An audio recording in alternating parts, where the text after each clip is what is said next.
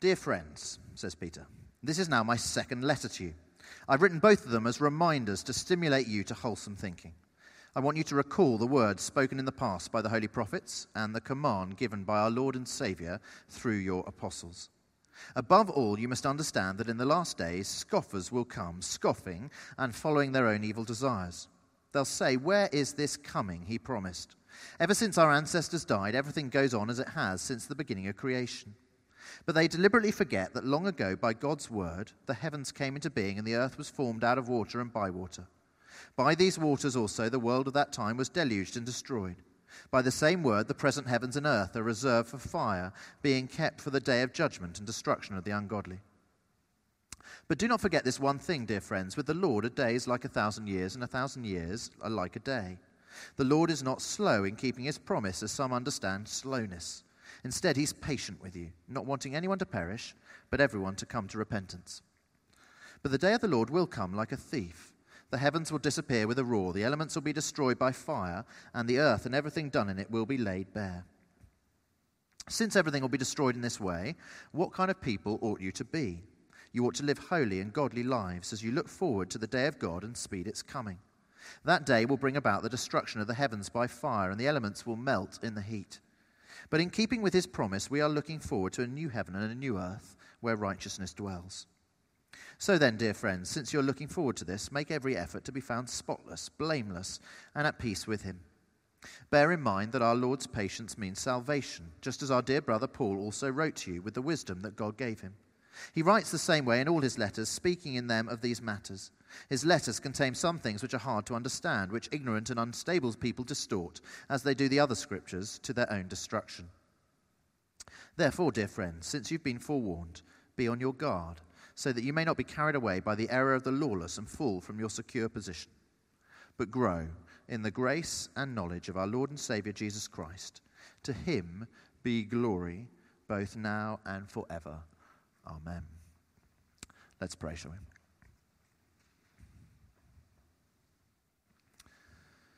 Lord Jesus, just as Peter prayed for those he was writing to, so we pray right now for ourselves that we might be those who grow in grace and grow in knowledge of you as we look at your word this evening. And we pray this, Jesus, in your name.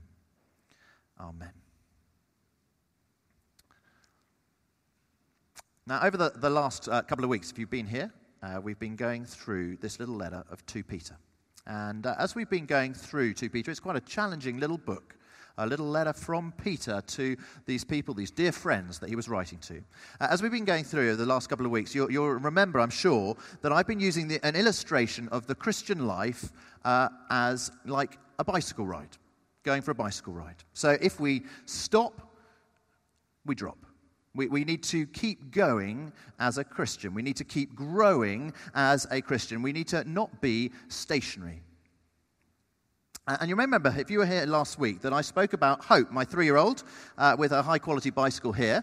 I said that Hope, will often go on a bike ride in Clapham Common. And there's Hope, and she's riding on her bicycle.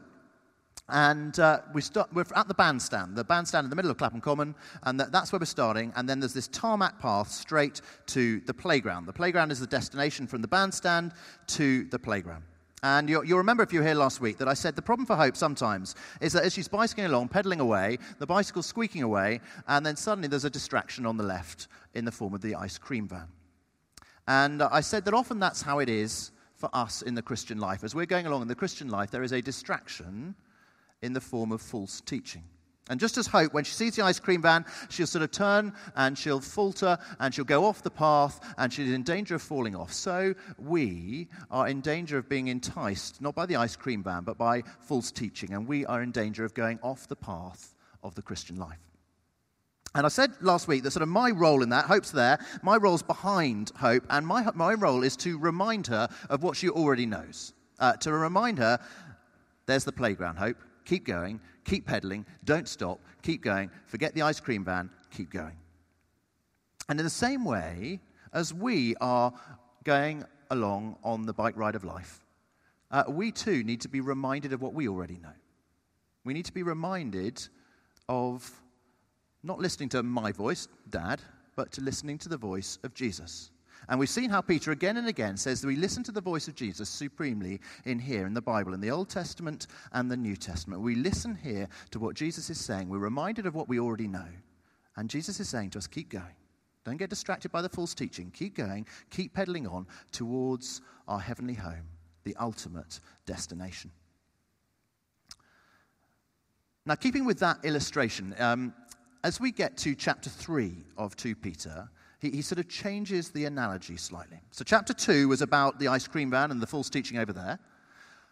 Chapter 3 is a little different. What's happening in chapter 3 is that people are saying, on the bike ride of life, people are saying, actually, there is no playground. There is no final destination. Jesus isn't going to return. There's not going to be any final judgment. There's no heaven and hell. There is no final destination. No playground. Just look, if you would, at verse 3, that second paragraph there. Look at verse 3, and this is what they're saying. Peter says, above all, you must understand that in the last days, scoffers will come, scoffing and following their own evil desires. They will say, where is this coming that he promised? Ever since our ancestors died, everything goes on as it has since the beginning of creation. You see, just as people were scoffing at the idea that Jesus Christ would physically return back then as Peter was writing his letter, so people continue to scoff today, don't they? And what's the reason for it? Well, firstly, obviously, it is the existing delay. Verse 4, he says, everything keeps on going as normal since creation. Everything just goes as normal. Will Jesus really return? And let's be honest, if they were asking that question 2,000 years ago, as Peter was writing this letter, people are certainly going to be asking it now, 2,000 years on, and still no return. Is Jesus really ever going to return, or is it all make-believe? But just note what Peter says is the real reason why people are scoffing. It's not just the existing delay. Look again at verse 3 and at what he says. He says, above all, you must understand that in the last days scoffers will come, scoffing and following their own evil desires. So it's not just existing delay, it is also our evil desires. See, Peter's saying that there is a desire from people not to believe in Jesus' return.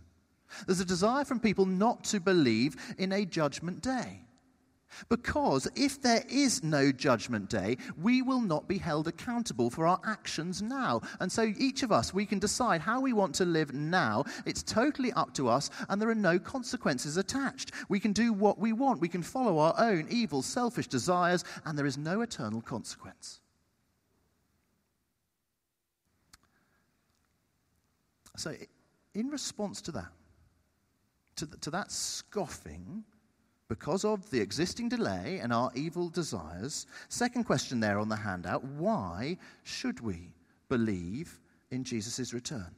Why should we believe that there is a judgment day in the face of all this scoffing? Well, again, Peter gives us two reasons. The first reason is this: the Lord's patience. The Lord's patience. Have a look, would you, at verse 8. Look at verse 8, so the third paragraph there.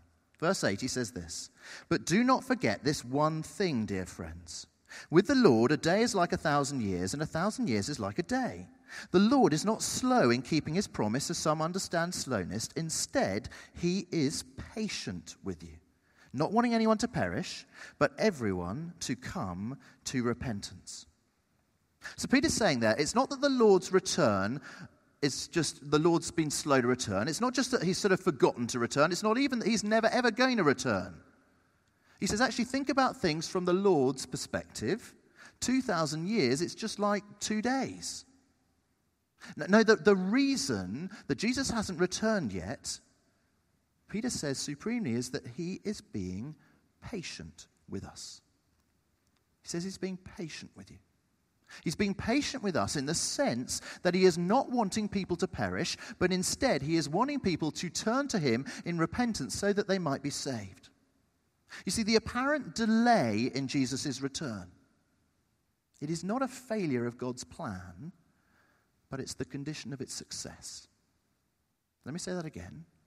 The apparent delay in Jesus Christ's return, it's not a failure of God's plan, but actually it is a condition of its success, so that there might be more time for people to be saved as they put their trust in Jesus. So why should we believe that Jesus will return? Why should we believe that it will happen despite it not having happened yet? Why? First, the Lord's patience. And second, the Lord's promise. His promise. Because you see, one day God's patience will run out. Look at verse 10, the next paragraph. Verse 10 says this, "But the day of the Lord will come like a thief. The heavens will disappear with a roar, the elements will be destroyed by fire, and the earth and everything done in it will be laid bare." Peter says our lives will be laid bare to God's judgment. And only those who've repented and turned to Jesus will be saved. If you look back at verses 5 to 7, Peter tells us that we can trust God's promise. We can trust it. He says these scoffers in verse 5, he says they deliberately forget. They forget what? Well, he says we are not to forget. We can trust God with his word. He says in verses 5 to 7, what God said with creation, what God said with the flood happened. And so, what God has said will happen with future judgment, that will happen too. God keeps his word. God keeps his promises. And so I need to say, and I'm aware what I'm about to say is quite a stark statement, but I need to say this. If you're here today and you are not yet trusting in the Lord Jesus, if you haven't, as it were, yet got on the bike of the Christian life, then right now, God, he is being patient with you. God is being patient with you. He is graciously giving you time to turn to him. But when you die, or when Jesus returns, whichever's first, then it will be too late. And so please, can I urge you with everything that I have, can I urge you, if that is you, to turn to Jesus this very day? Just listen to what C.S. Lewis says on this. This is what C.S. Lewis says. He says, now, today, this moment is our chance to choose the right side. God is holding back. He's being patient. God is holding back to give us that chance. It will not last forever. We must take it or leave it. And maybe that is a message just for one person here tonight. Maybe more than one, but I'm pretty sure it's at least one.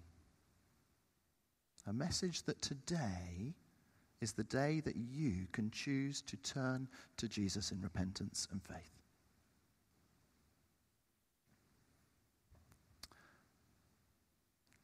That'll be for some of us.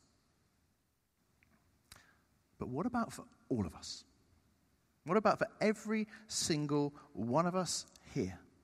The question is, what difference does Jesus' future return, what difference does it make to you and me now, today? How should we respond now to Jesus' future return? Well, two ways. Here's the first. Look forward. Look forward to Jesus' return. Have a look down to verse 11, the next paragraph. Verse 11, he says this. He says, since everything will be destroyed in this way, what kind of people ought you to be? You ought to live holy and godly lives as you look forward to the day of God and speed its coming. That day will bring about the destruction of the heavens by fire, and the elements will melt in the heat. But in keeping with his promise, we are looking forward to a new heaven and a new earth, where righteousness dwells. So then, dear friends, since you are looking forward to this, make every effort to be found spotless, blameless, and at peace with him. You see, we look forward with joyous anticipation to that day. We look forward because all that is imperfect, all that is flawed, all that is struggling, all that is wrong about this world in the present, all that will be gone. And it won't simply be the end of this creation, but, verse 13, it will be the start of a new heaven and a new earth. You know, the phrase, they all lived happily ever after. It's not some sort of idealistic pie-in-the-sky end of a fairy tale story. But actually, it is the blood-bought, Christ-crucified promise of God for all those who are trusting in Jesus Christ. The new heaven and the new earth is where there will be no more sorrow, no more pain, no more suffering, where God will indeed wipe away every tear from every eye. We will be free from sin and we will be face to face with the Lord Jesus. It is the most amazing, wonderful future to behold.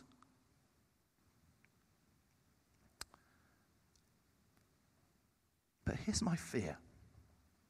This is my fear. My fear is that we are too focused on the present. We are too focused on the here and now. You know, if we actually are honest, most of us, we have the resources to get ourselves pretty comfortable in the here and now. And I'm speaking this to myself. You know, just think, what are the kind of questions that your mental canvas often thinks about? What are the kind of questions that you think about, that you're worried, you're concerned about? You know, whether to rent or buy a flat. Which party to go to on Friday night. Whether to have soya milk or almond milk with my decaf macchiato, whatever it might be. So much of what we think about is about us being comfortable in the here and now. You see, on the bike ride of the Christian life, this is the problem. We downgrade the playground. We downgrade the final destination. We downgrade the playground, and then we upgrade the concrete path. We say, isn't the concrete path wonderful? And we put along the concrete path, you know, we put hot tubs and bean bags and pleasure domes and cake stalls. We say it's wonderful, and we focus on it, and we get so excited. We just stop pedaling and we just focus on the here and now. And the challenge from Peter here is, let us downgrade the wonder of the concrete path. Let's downgrade that and let's upgrade the playground. Let's upgrade the final destination. Look forward to Jesus' return. So that's the first thing. Look forward to Jesus' return. And then the second thing is this. Live now in light of Jesus' return. Live right now in light of Jesus' return. Last week I was sent some photographs by someone in the congregation of William Wilberforce's book, which is, the short title is Real Christianity. And they own, I thought this was wonderful, they own an original copy of that book. I just got a sort of a downloaded electronic version on my iPad. But this person, they own a real copy of William Wilberforce's book. And it is even, which is pretty cool, signed by William Wilberforce. And you can see it there. You can make out Wilberforce's signature there. And it reminded me how Wilberforce's book, if you read it again and again and again, just going through it, is all about how you live now in the light of eternity. Let me just give you one example of this. This is on page 1 or 2. It's right at the start, and it is Wilberforce saying this is why he has written his book. Okay? And this is what he writes. It's a longish quote, but this is what he says. He says, the main object of this book is to point out the scanty and erroneous system of the bulk of those who belong to the class of Orthodox Christians, and to contrast their defective scheme with a representation of what the author apprehends to be real Christianity. Let me just translate that for you. He's basically saying, what is the difference between people who are just cultural Christians and people that have a genuine faith in Jesus? Then he goes on. The subject is of infinite importance. Let it not be driven out of our minds by the business or dissipations of life. This present scene and all its cares and all its gaieties will soon be rolled away, and we must stand before the judgment seat of Christ. Now just note there, what is Wilberforce saying? He's saying it is so easy to focus on our present work, on our concerns in life, what he calls the business or dissipations of life. It's so easy to focus on those things, the here and now, that we forget the temporary nature of life in this world, and we forget that what happens in the future is we will face Jesus' judgment. He's saying, live now in light of eternity, in light of Jesus' return. Exactly the same with another character, Lord Shaftesbury. Some of you will know about Lord Shaftesbury. He was the great 19th century humanitarian reformer. He worked on behalf of child chimney sweeps, on behalf of flower girls, orphans, prostitutes, prisoners, those with mental illnesses, the handicapped. And when asked what motivated him in all this amazing work, just before he died, this is what he said.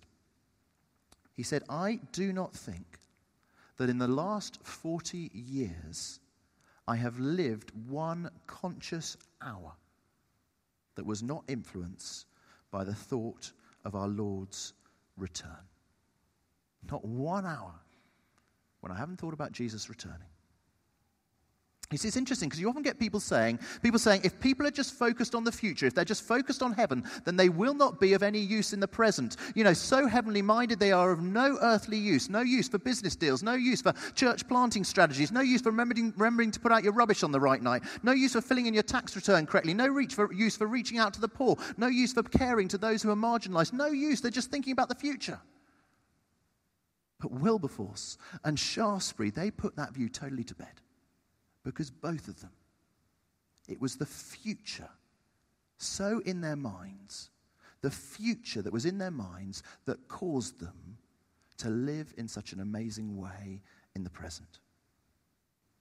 And as I think about it just today, yes, I know I'm generalizing, but I would say that it is those individuals and it is those churches that clearly believe in Jesus' return in a final judgment. It is those individuals and churches that are most radically making a transformational difference for Jesus in the present.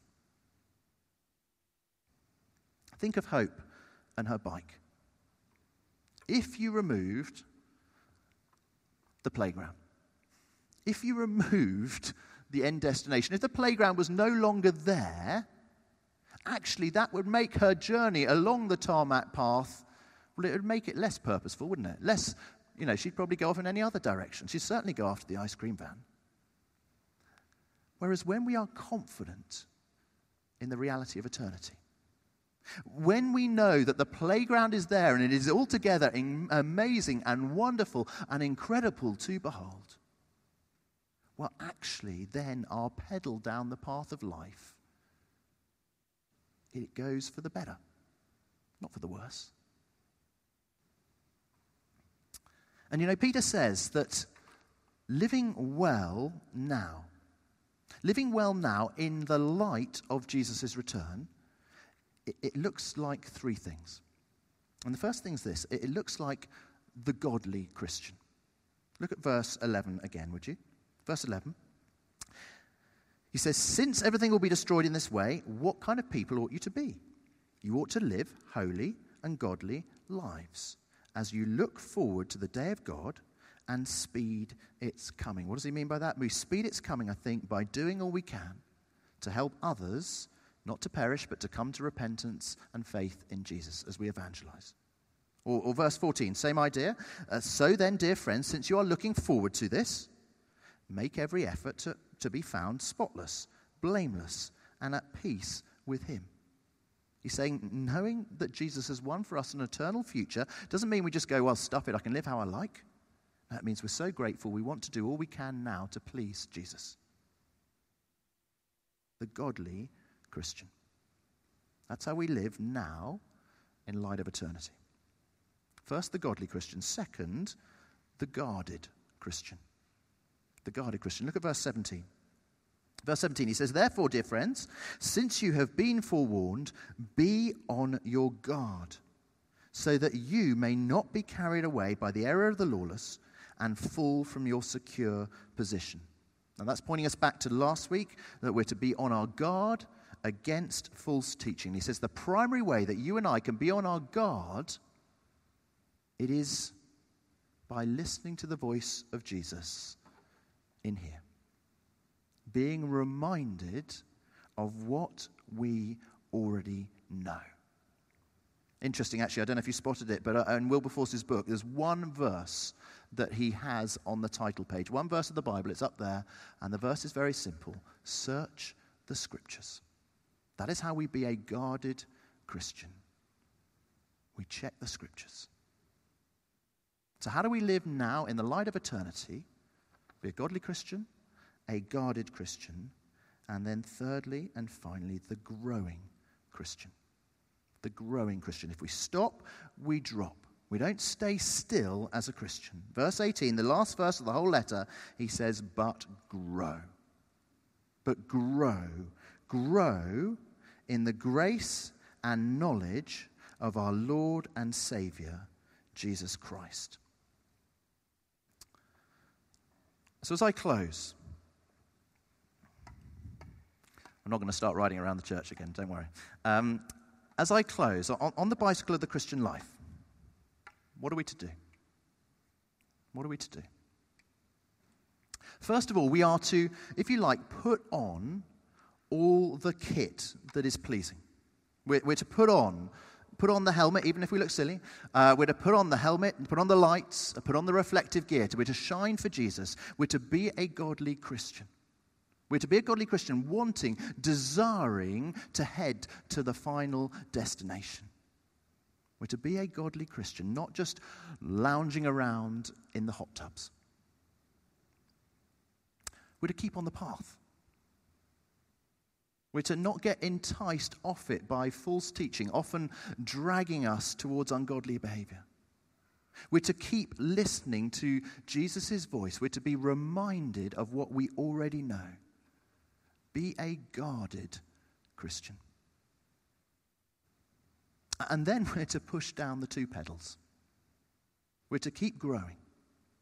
We're to keep going forwards. Verse 18, grow. What are the two things we're to grow in? Growing grace and knowledge. There are two pedals, grace and knowledge. We grow in our wonder of the grace of God shown to us in Jesus.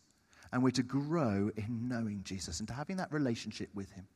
And if you like, they are a virtuous circle, a virtuous cycle. As we press down on one, so we press down the other. As we grow in knowing Jesus, as we get to know him better, so we grow in our wonder and amazement at his grace shown to us, and so we want to know him more.